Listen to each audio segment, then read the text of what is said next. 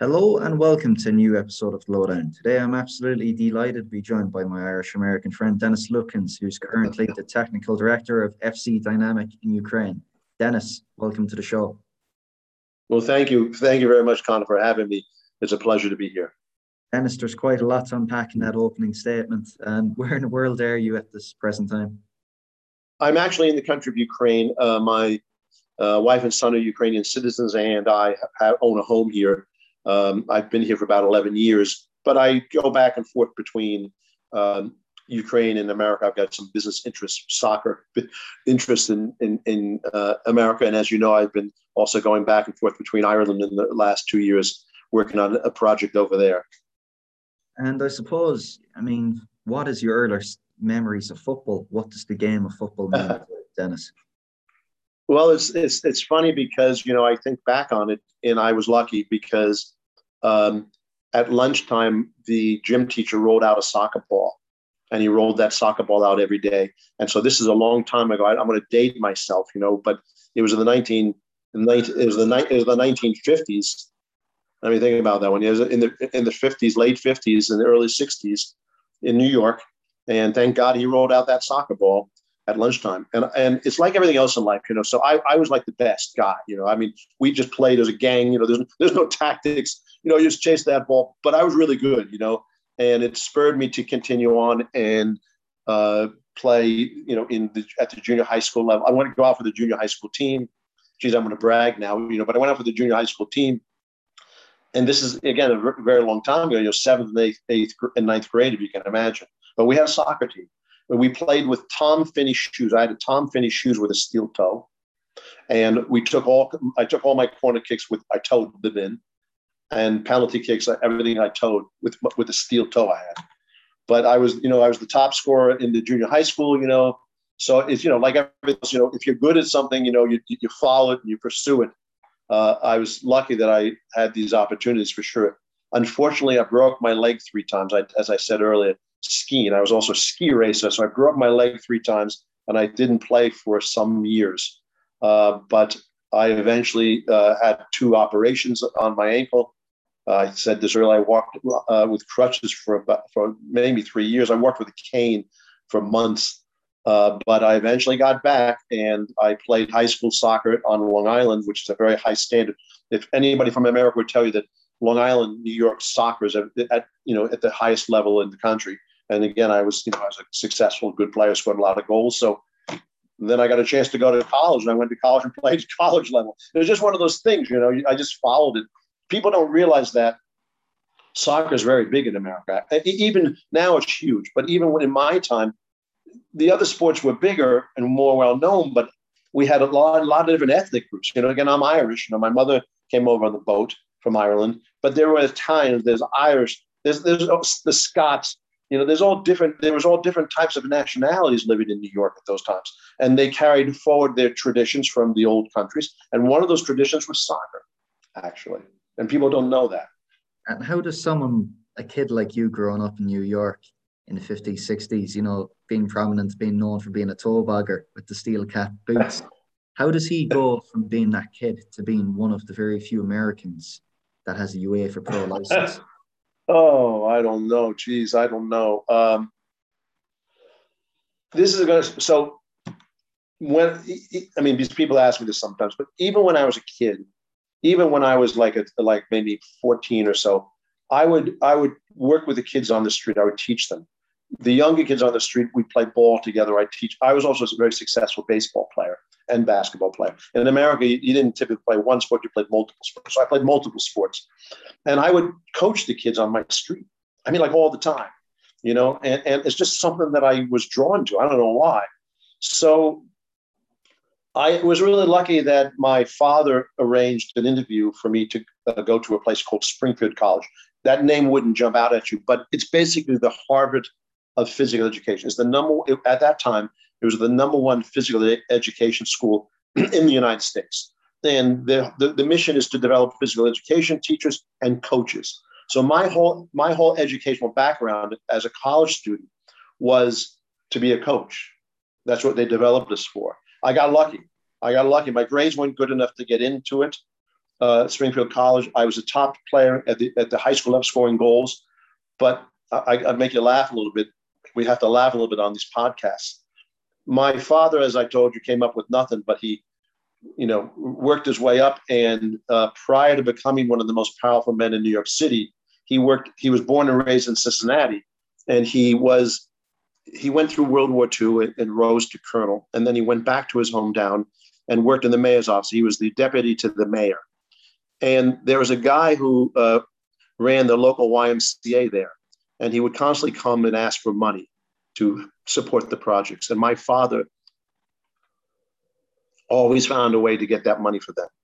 He'd go to the mayor and say, look, sports kids, we can find the money. And so my father always made sure that YMCA had money for their programs to develop sports for the kids. My father had done that. So when I went for my interview at Springfield College to get into the school, and I shouldn't have gotten into the school, the person who was the dean of students there was the guy from the YMCA. He was the director from Cincinnati. It was the director from Cincinnati who my father funneled the money for to develop sports. So my interview was not held at the university. I went to the guy's house and sat in his living room while he interviewed me. And you can imagine how that interview went and what the result was in the end. Because my father had helped him all those years ago. So my father pulled the strings, and I got into the best sports university in the United States. So that's sort of how I got going on coaching. I could continue on and tell you how I I'll try to do it fast. I can tell you step by step how I got to the UEFA Pro. I can be quick. So when I was playing, we played so the university level. Our team was 3-time New England champion. Then I started to play in the ethnic leagues. They would pay us to play. And then the North American Soccer League came, which is like MLS now. And Pelé, Beckenbauer, all the big boys. But when it first came around, it didn't have all those guys. So we were told, hey, there's a league coming around, the NASL. And I tried out for it, actually. And I went to a training camp with the Boston Minutemen. And I was there for about a month. And I got invited to go down to Florida to their final training camp. And like the fool that I was back in those days, I didn't go. I decided to be a teacher, and I went in a different direction. I figured I could play in the ethnic leagues and make my $100 on Sunday and also teach. I didn't go to the final training camp. So then I got a job teaching at a private school, and I started coaching. I coached the ninth grade soccer team. Now, so when I'm coaching the ninth grade soccer team, do you think I could have ever believed that I would coach in Europe? I mean, I didn't think of it. I didn't dream of it. In America, you wouldn't have had those dreams, to be the next Sir Alex Ferguson. I mean, that wasn't a dream. I just was doing it, and I liked it. I decided I wanted to be a college coach. So I got a job as an assistant coach at the University of Bridgeport. Then during that time period, I went and got my C license, my B license, and I got my A in C, like 3 months. You couldn't do that now. But I was young, I was fit, I was a good player still. We had to participate. And I had studied physical education. I had the educational background. I got my license like that. I mean, it wasn't that easy, but I got it. And then I got a job at Southern Connecticut State University with a genius, smartest football coach I ever met in my whole life. He was doing things that Klopp and Pepe do now. We were pressing all over the field. We were playing out of the back with the keepers. We're doing things they do now that Pepe's playing with the keeper. They're pressing. But we were doing this 30 years ago. And then I don't know, I became a college coach myself, a head coach. And I went to a school that was very poor, and I dragged them up, and we became very successful. Set like 18 school records while I was there. And then there was a pro league coming around, and there was a franchise for sale. And me being the fool that I am, I bought a franchise. And I made myself head coach, president, and technical director. So I coached in a league called the USISL, but I also played. I played in the USISL. It was considered third tier, but it wasn't. It was really second tier because there was no MLS. There was the A League and then USISL. So it was like first division. So I played and coached, and we had some great players who played for the U.S. national team and went on to bigger. 6 of our players went on to the MLS when the MLS came around, and then that ended. I lost about $250,000 on it. And I decided to get out of the game. I quit. I decided I'd never coach again. I'd lost a boatload of money, and it was a very negative experience. But I was going to the gym one day about a year later. I was working as a financial consultant, the only job I ever had outside of soccer. And I was going into a gym, and a guy came up to me and said, "Hey, you're Dennis Lukens, aren't you?" I said, "Well, yeah." He said, "You're that soccer coach." I said, "Yeah." He said, "I want you to coach my team." I said, "Well, I'm not in the business anymore." He goes, "There's a girls under 11 team." I said, "Well, I'm not so sure I want to coach a girls under 11 team." He said, "But is the best team is the best team in Massachusetts?" I said, "Well," he said, "I'll do all the work. I'll recruit all the players. I'll organize everything. And I want you to be the coach."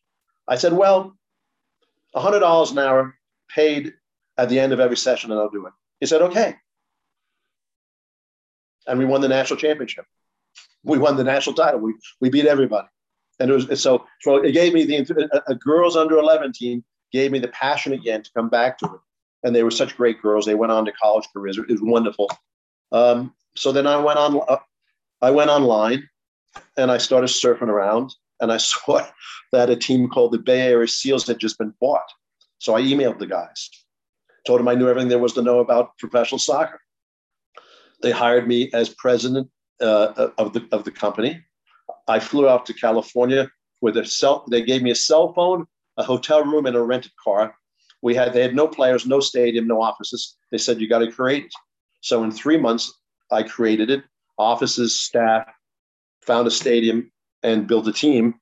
And I knew when they made me president, I'd just make myself head coach. So I made myself head coach, and we made the playoffs. And so I had a career in America before I came here. And then I coached in the MISL as well. So I coached two teams at really the second tier in America, like first division. And then I coached in the major indoor soccer league as well. And then I got a chance to coach in the Olympics with the St. Lucian Olympic team in the Olympic qualification tournament for CONCACAF. I went down to St. Louis. I became their head coach for 2 years. We lived down there. And then that job ended. We didn't make the Olympics. We'd sold the house in America, in California. And I went to Ukraine to rest for 2 weeks with my wife to visit her mother. So we went there for 2 weeks, and that was 11 years ago. We stayed for 11 years. My God, that's some story altogether, Dennis. I don't know which part to pick up, but possibly the Ukrainian bit. I was always intrigued as to how an Irish American would end up in Ukraine. But one story you recounted to me before, Dennis, I thought was absolutely fantastic. Your initial first job in Ukrainian football. Okay, I'll tell that story. I was about to come to that. So so here I am in Ukraine, and I've had and so look, I'm a passionate person, and I'm very passionate. I'm so passionate about soccer, and then I was extremely passionate. And I'd worked my whole life, like I'm no different from anybody, but I'd worked my whole life, to get to where I went from coaching a ninth grade team. And in how many years? I don't know. In 20 years, I went from coaching a ninth grade team to having the highest licenses you can have in America. I had the NSCA national diploma as well. I got that. To coaching, at second tier and involved with MLS teams, to coaching the major indoor soccer, to coaching in the Olympic qualification games, to stand in the stadium during an Olympic qualification, a full stadium, of people. And as the Olympics, it was the qualification. I mean, that thrill is hard to replicate. And so when I went to Ukraine and we were there visiting her mother, well, my wife's Ukrainian. Okay. So what am I? Am I a computer guy? No. Am I a financial consultant? No. What am I going to do? Well, after 3 days, I got bored. And what did I do? I started calling clubs. I got a translator to help me. My wife was visiting the family. They were doing stuff here and there, and I would be on the phone calling the clubs. I called 33 clubs, and everybody said no, and most of them laughed. Two of the clubs said, and this is the truth, two of the clubs said, "Well, you're an American, and there's a basketball team in town, and you'd probably do very well with the basketball. They probably need an American basketball coach. You could coach the basketball team." I'm trying to coach. I tell them I got an A license from America. I want to coach the soccer team. They tell me, "Well, go coach the basketball team in town." So that's how it went. But one guy said yes. One out of 33. A guy named Alexander Lvovich, and he invited me down to a place called Crimea, and I went to Crimea. we drove down there. My wife, Natasha, acted as a translator. And we went to, I'll tell the story, but look, Alexander Lvovich in my mind is a prince among men. So we drive up to the front door, and there's two big guys standing there in front of the door. It's like, in suits. It's like, what were these guys? And my wife says, well, this is Dennis Lukens. He's here to see Alexander Lvovich. They speak into their cell phone. The door opens. We go through a hallway. We go to another door. There's two big guys in suits standing in front of that door. And it's like, okay. Dennis Lukens to see Mr. Lvovich. They open the door. We walk into an office. And in that office was a huge office, beautiful office. And there was a big photo behind the desk. And that photo was a photo of some guy, young guy with no shirt on, with his arm around the first president of Ukraine, and his arm around the current president, whose name was Yanukovych. So he's like a 28-year-old guy with his arm around two presidents. He's got no shirt on. And while we're gawking at that photo, the door opens and out comes the guy, Alexander Lvovich. And we sat there, and there was another guy there too. And we sat and talked. And he said to me, Dennis, you've come from America. And you called me on the phone. You're an American. And you've driven 4 hours to come see me. You've come to my club all the way from America. You walk around my club. You find a spot for yourself. You find a job that you think we need help with. And it's going to be your job. He said, you can't be the head coach. I'm not firing my head coach. He said, I'm not firing the assistants. They're all good guys. So you can't be part of that group. But I want you to be part of my club. Find a job for yourself and tell me on Monday what job you want. I swear to God. And I walked around the club. Everybody treated me like a prince. And, Ukrainian people, I think the one thing about Ukraine is the people are fantastic.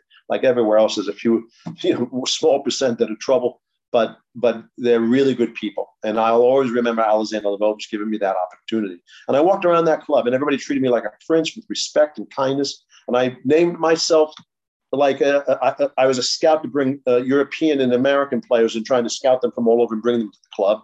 And then they started talking about making me the technical director.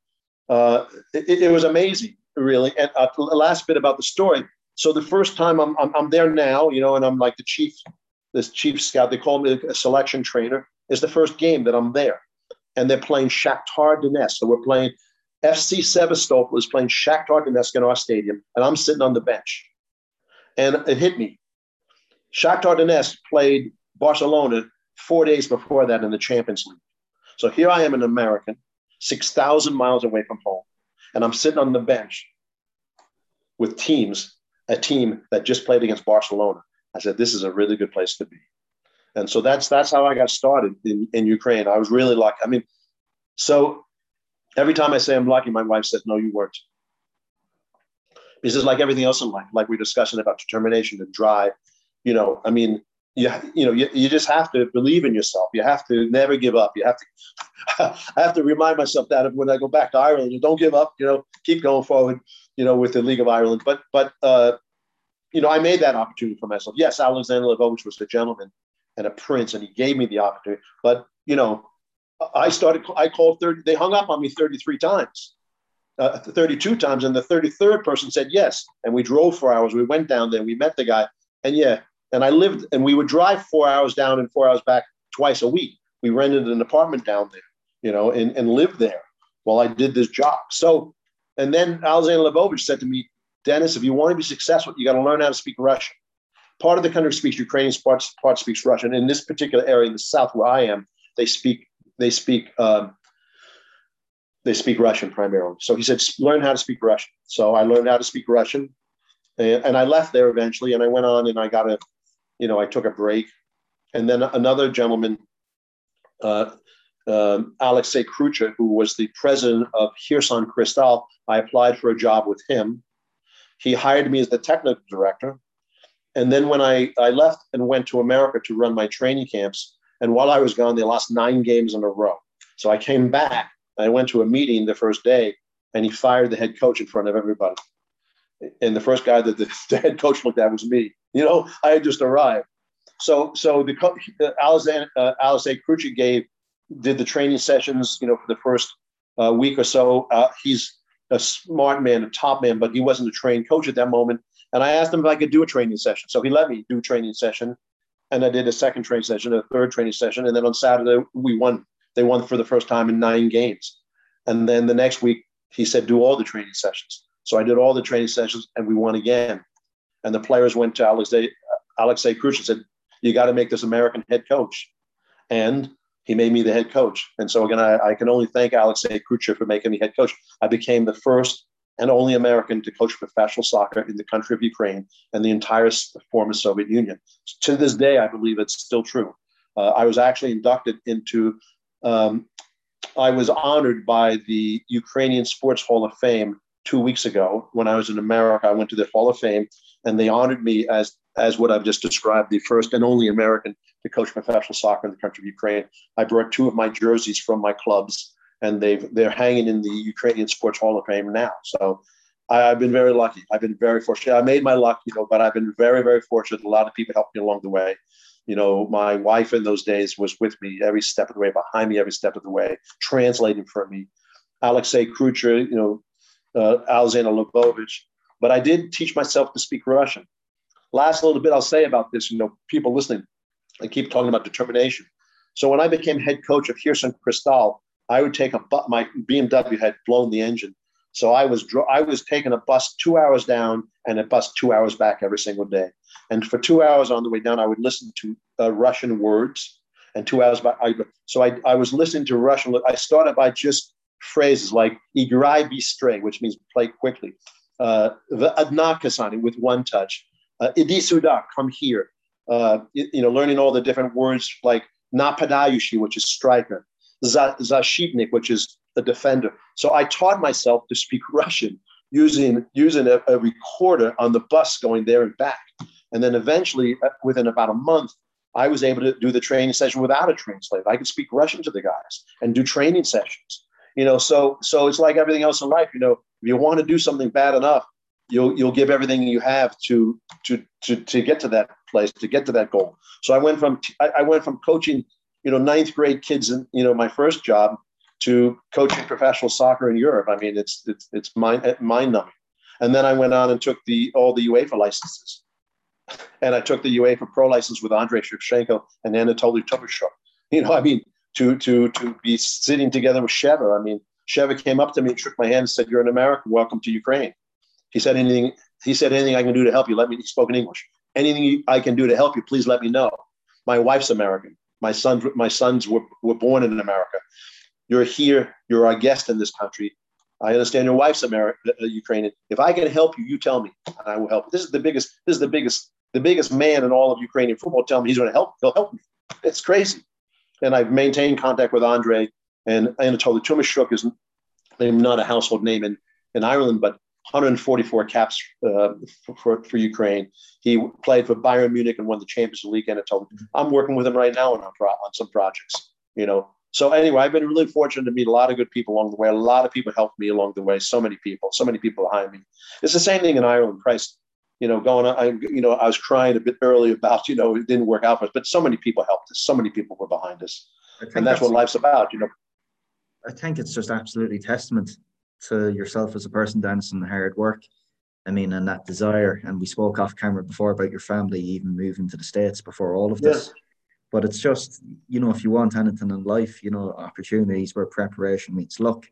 And you speak about that, having that relentless determination. And it's something that you still have to this date because, you're back in Ukraine now, but in between the last 4 or 5 years, you've been working with Irish Seas. Could you tell everybody listening a bit more about that project? Well, the objective of Irish CFC, I just named it Irish CFC, just pulled it out of the air. People sort of laughed at the name, but I had to come up with the name. I was formed the corporation. I didn't want it to be any specific name because I didn't know what club I was trying to buy a club at that time, and I was looking at different. So I couldn't name it really any specific club. So I just came up with a generic name. The objective was initially to purchase a club.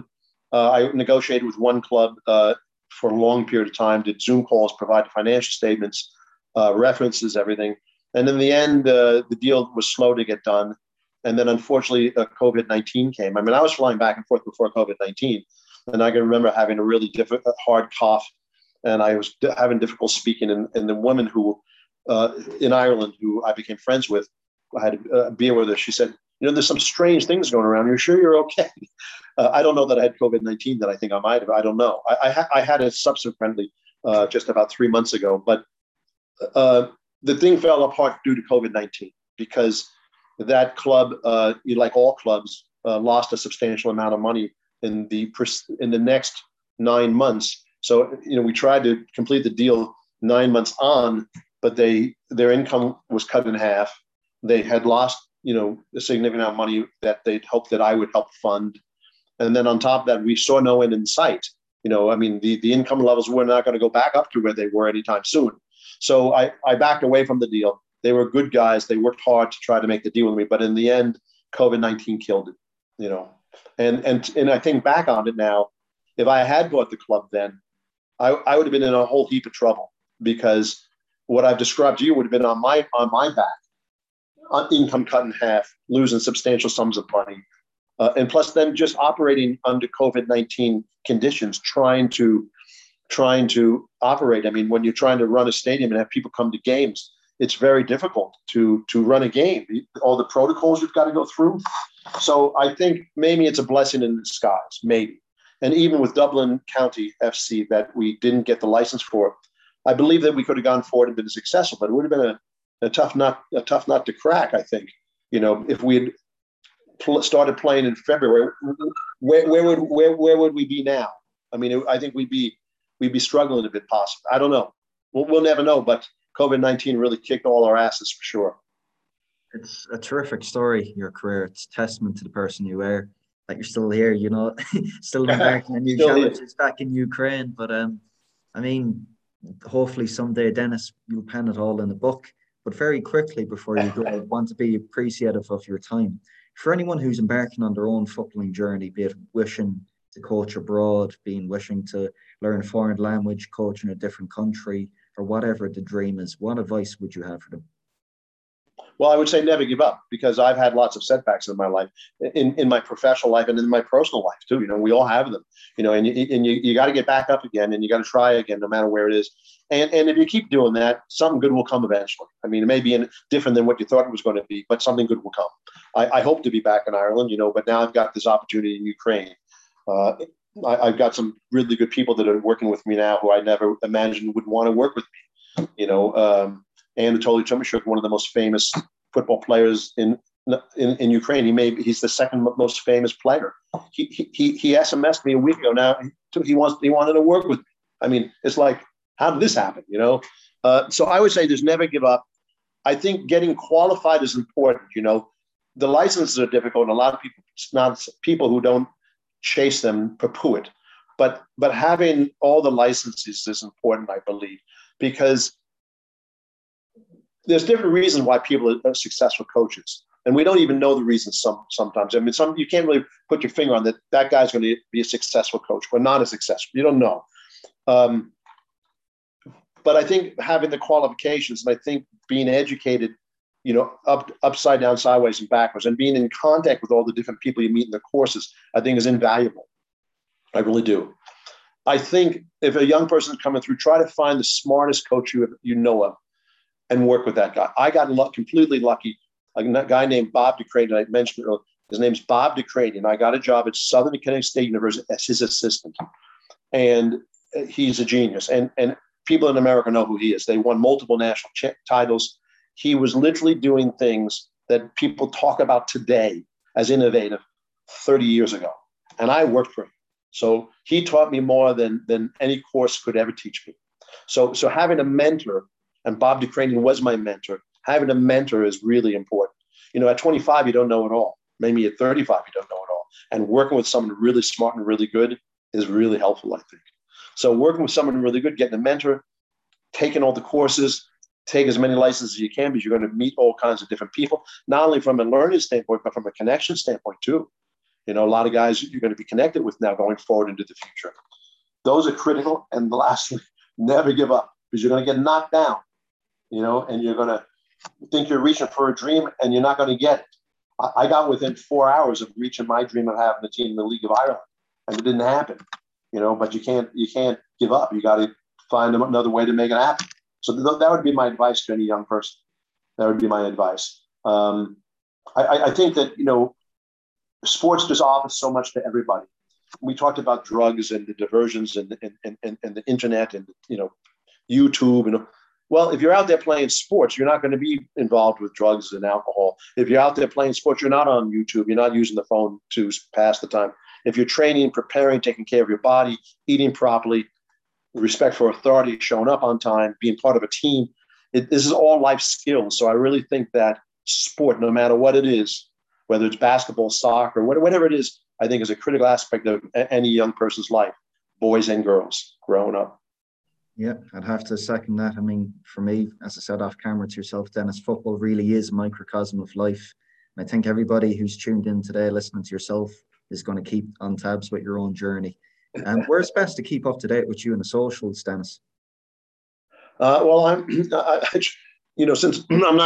I don't have a club in Ireland, I don't do much on social media. If we do get a club, I then will launch big and all that. But right now, I just have my own Facebook page. It's just like everybody got 700 friends or something, just people that I know and so forth. But I'm on this. It describes who I am, what I've done, and it's got pictures of things I've done in my life. It's just Dennis Lukens. That's all. But we'll launch some more stuff if we do get in the League of Ireland. And we'll say I try not to pray for money or success, only for good health. But I'll have to say I may have to pray a little bit to get into the League of Ireland, and I will. We'll definitely have to get you on for a second episode if that's the event. But Dennis, my mother and grandparents are watching from above, and they're watching my every move, and they certainly would be very proud of me if we did. If we were able to get into the League of Ireland, of course. And I will say, Connor, let me end by saying, I'm very proud to be Irish. I am very, very proud to be Irish and to be an Irish citizen. And I love Ireland. And I'm not just saying that, it's true. Every time I've been there, I just love being there. I'm going again for 2 weeks with my son.